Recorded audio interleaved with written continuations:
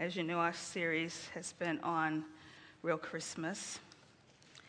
And today, as Drew mentioned a few minutes ago, our topic today is real dignity. And let us go before the Lord in prayer. Father, we are so thankful today that you have given us your word. We thank you, Lord, for the inherent power that exists in your word. The power to change our minds, the power to change our hearts, the power to change our actions. We thank you, Father, that you have chosen to show us how to live through your word. And as we come to your word today, Lord, would you illumine our hearts and minds, Lord. Teach us what you would have us to know from this scripture, Lord. May I not be seen, but Lord, may you be seen, and your plan for all of humanity be made clear to us today. And we give you all the praise, all the honor, and all the glory. In Jesus' name, amen. Our scripture today is going to be coming from Acts chapter 10 on page 894 and 895 of your Pew Bible.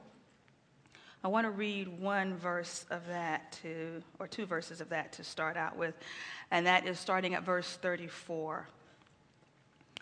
And it says, "Then Peter began to speak to them. I truly understand that God shows no partiality, but in every nation, anyone who fears him and does what is right is acceptable to him. Then Peter began to speak to them. I truly understand that God shows no partiality, but in every nation, anyone who fears him and does what is right is acceptable to him." And the question I would ask to start out this morning is, what does it mean that God shows no partiality? I grew up reading the King James Version, and I was told that was the only version that was important. And the King James Version says that God is no respecter of persons. And our message today is on dignity. And I think of dignity, as Drew said earlier, as respect. In God's economy and in God's view, everyone is worthy of respect. And you may be saying to yourself, well, I know that already. Well, maybe you're a little bit ahead of the rest of us. Dignity, in my mind, means not only respect, but acceptance and value. And because Jesus has come, everyone has value. Everyone deserves respect. Everyone is acceptable and accepted, and everyone has value. Doesn't matter where you came from, who your parents are or were, what your ethnicity is, what you've done or haven't done, what malady or disease you may have or have had, what you look like, what your economic status is, or what your educational level is. None of the labels that we place on one another matters. Everyone has dignity. I mean, that's why Jesus came, isn't it? But somehow that was a challenging concept for the early church to understand.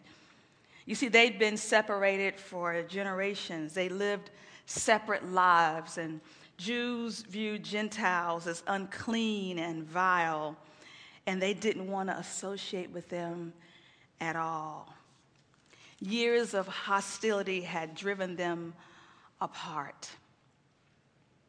But Christ had come, and everything had changed. And when Christ comes, he doesn't just change our relationship with him, he changes our relationships with one another. And just to point out in that verse we just read where it says every nation, sometimes that refers to Gentiles. And so this was a really important statement that Gentiles, even Gentiles who fear God, are acceptable to him. So let's look at the beginning of our passage in Acts chapter 10 and just read these first couple of verses. In Caesarea, there was a man named Cornelius, a centurion of the Italian cohort, as it was called. He was a devout man who feared God with all his household. He gave alms generously to the people and prayed constantly to God. So here we have this passage opening up with this devout man who feared God and supported the poor in his community. And he's going to play a very important role in this passage. Skip down to verse 9. About noon the next day, as they were on their journey and approaching the city, Peter went up on the roof to pray. He became hungry and wanted something to eat, and while it was being prepared, he fell into a trance. He saw the heaven opened and something like a large sheet coming down, being lowered to the ground by its four corners. In it were all kinds of four-footed creatures and reptiles and birds of the air. Then he heard a voice saying, "Get up, Peter, kill and eat." But Peter said, "By no means, Lord, for I have never eaten anything that is profane or unclean." The voice said to him again a second time, "What God has made clean, you must not call profane."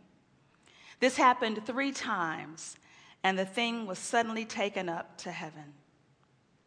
Now, while Peter was greatly puzzled about what to make of the vision that he had seen, suddenly the men sent by Cornelius appeared.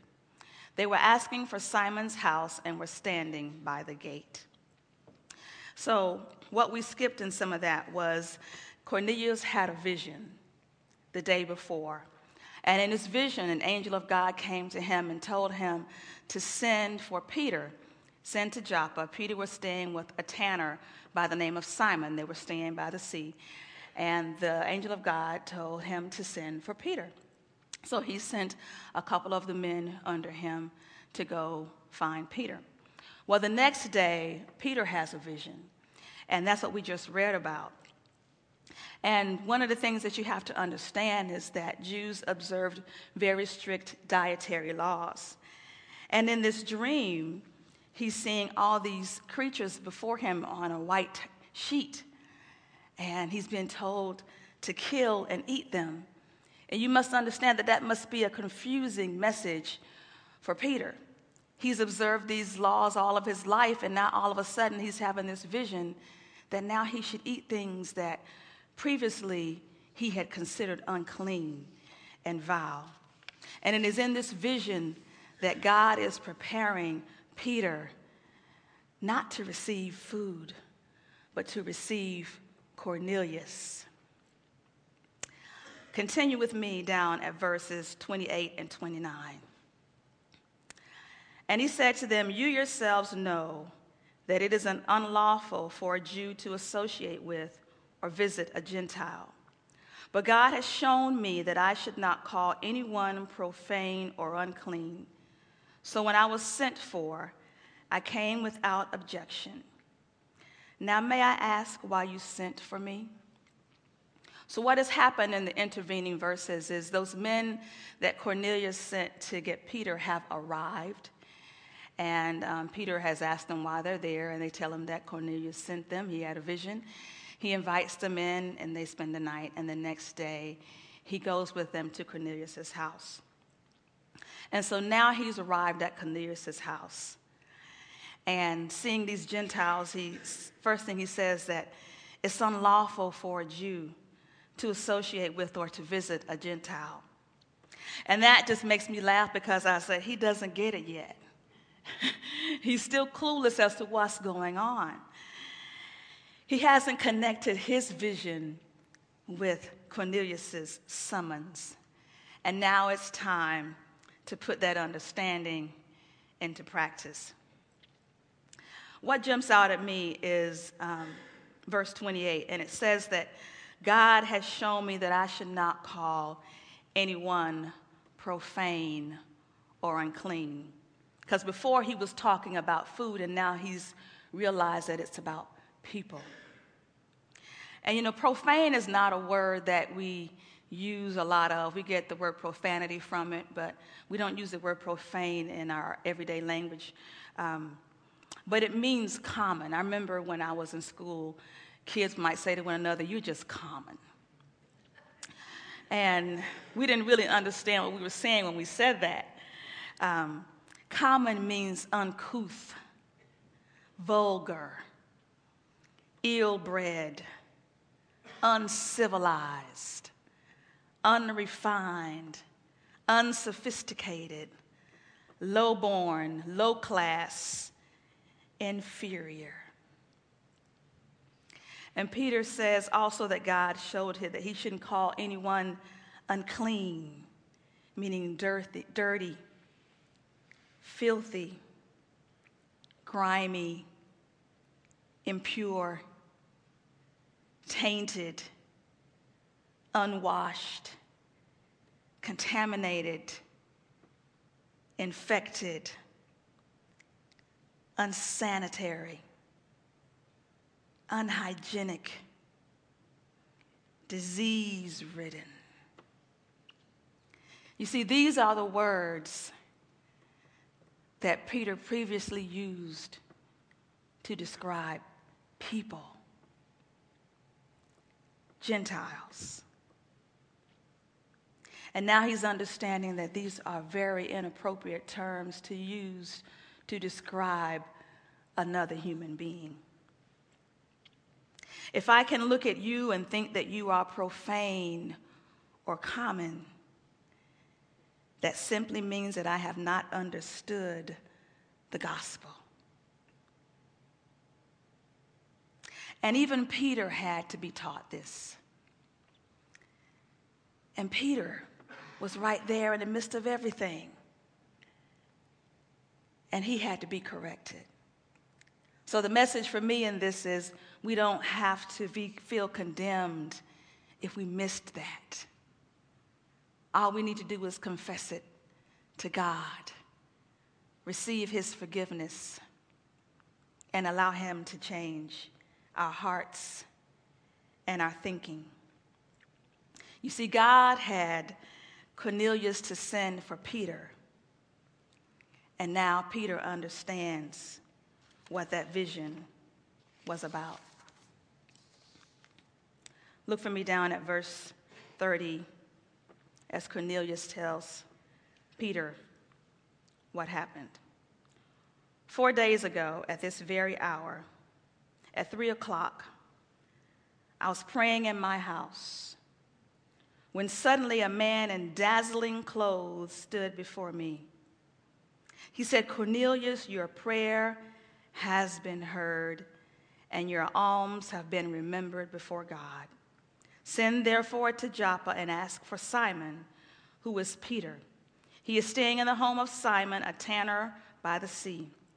Therefore I sent to you immediately, and you have been kind enough to come." So now all of us are here in the presence of God to listen to all that the Lord has commanded you to say. So here Peter is, standing where he never thought he'd be standing, in a room full of Gentiles.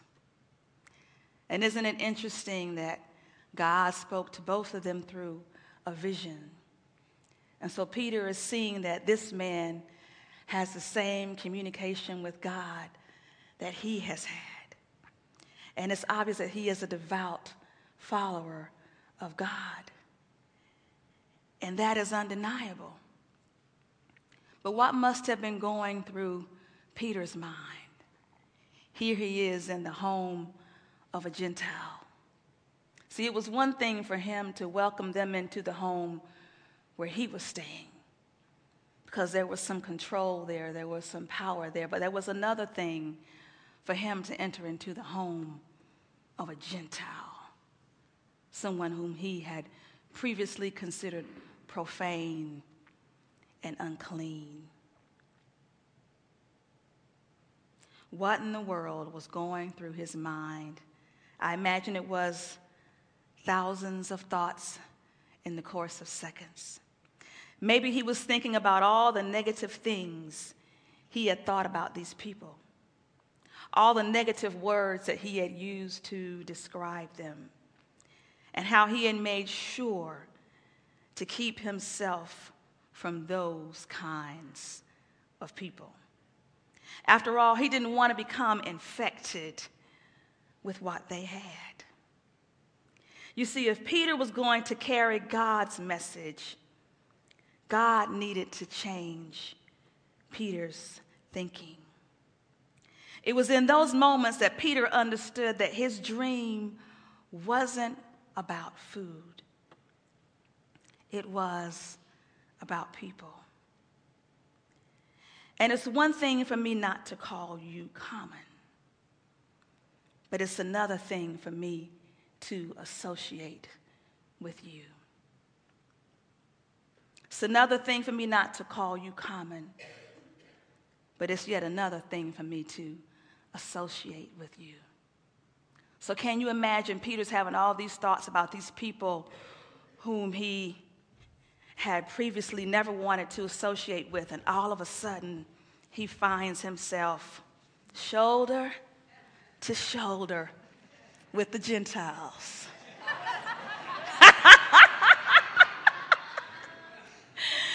And you know, that's what Jesus does. He's not afraid to touch us and rub shoulders with us. And that's what Jesus is now going to teach Peter. He's going to spend time with the Gentiles. Amen? Amen. So, when God changes your heart and your mind, you will do things you swore you never do. Look with me at verses 44 through 48. While Peter was still speaking, the Holy Spirit fell upon all who heard the word. The circumcised believers who had come with Peter were astounded that the gift of the Holy Spirit had been poured out even on the Gentiles. For they heard them speaking in tongues and extolling God. Then Peter said, "Can anyone withhold water for baptizing these people who have received the Holy Spirit just as we have?" So he ordered them to be baptized in the name of Jesus Christ. And here's the clincher. Then they invited him to stay for several days. Have you ever stayed in the home of a Gentile? Better yet, have you ever even been to the home of a Gentile? And when I use the term Gentile, I mean whoever it is that you call common. Who do you consider a Gentile? You see, when you go to the home of a Gentile, then you begin to see and understand what it was like for Jesus to come and rescue you. And I think that's the thing that we don't get. We don't get it. Jesus had to get dirty to come and save us. And he was willing to take on all the filth and all the vileness that was a part of us to save us. The problem is we don't see ourselves like we see others, especially those whom we consider beneath us. As I was thinking about this passage, I thought about a person who I knew from one of the churches I was a member of. And I'll remain gender neutral. But this was a person who had some physical challenges. But man, what a big heart. And this person was always very kind to me. We would sit together in church, and they would give me cards and share words of encouragement with me and scriptures and things they had written, and always complimented me on my music and things like that. And I gave this person a ride home one day, and they invited me into their home. And because of the challenges that they lived with, their home was not maybe on the same standards that I'm accustomed to. But I tell you what, it was the warmest experience I've ever had in someone's home. If you never enter the home of a Gentile, you don't know what you're missing. You don't know what you're missing. Some of the most sincere saints of God are Gentiles. That's what I believe Peter had an opportunity to see during the days that he spent with those Gentiles. It wasn't enough just to come and have a meeting with them. He had to come alongside of them and live life with them for a little while. You see, Jesus gives real dignity to everyone, not just some. We are all created in his image. No matter what we look like, how and where we live, what our vices and struggles are. I always have this saying that we all have stuff. You just may be able to see mine a little better than you can see yours. But we all have it. Some of it is more socially acceptable than others of it. But guess what? Nobody is immune. And in the same way, we all are deserving of real dignity through and in Christ. Amen.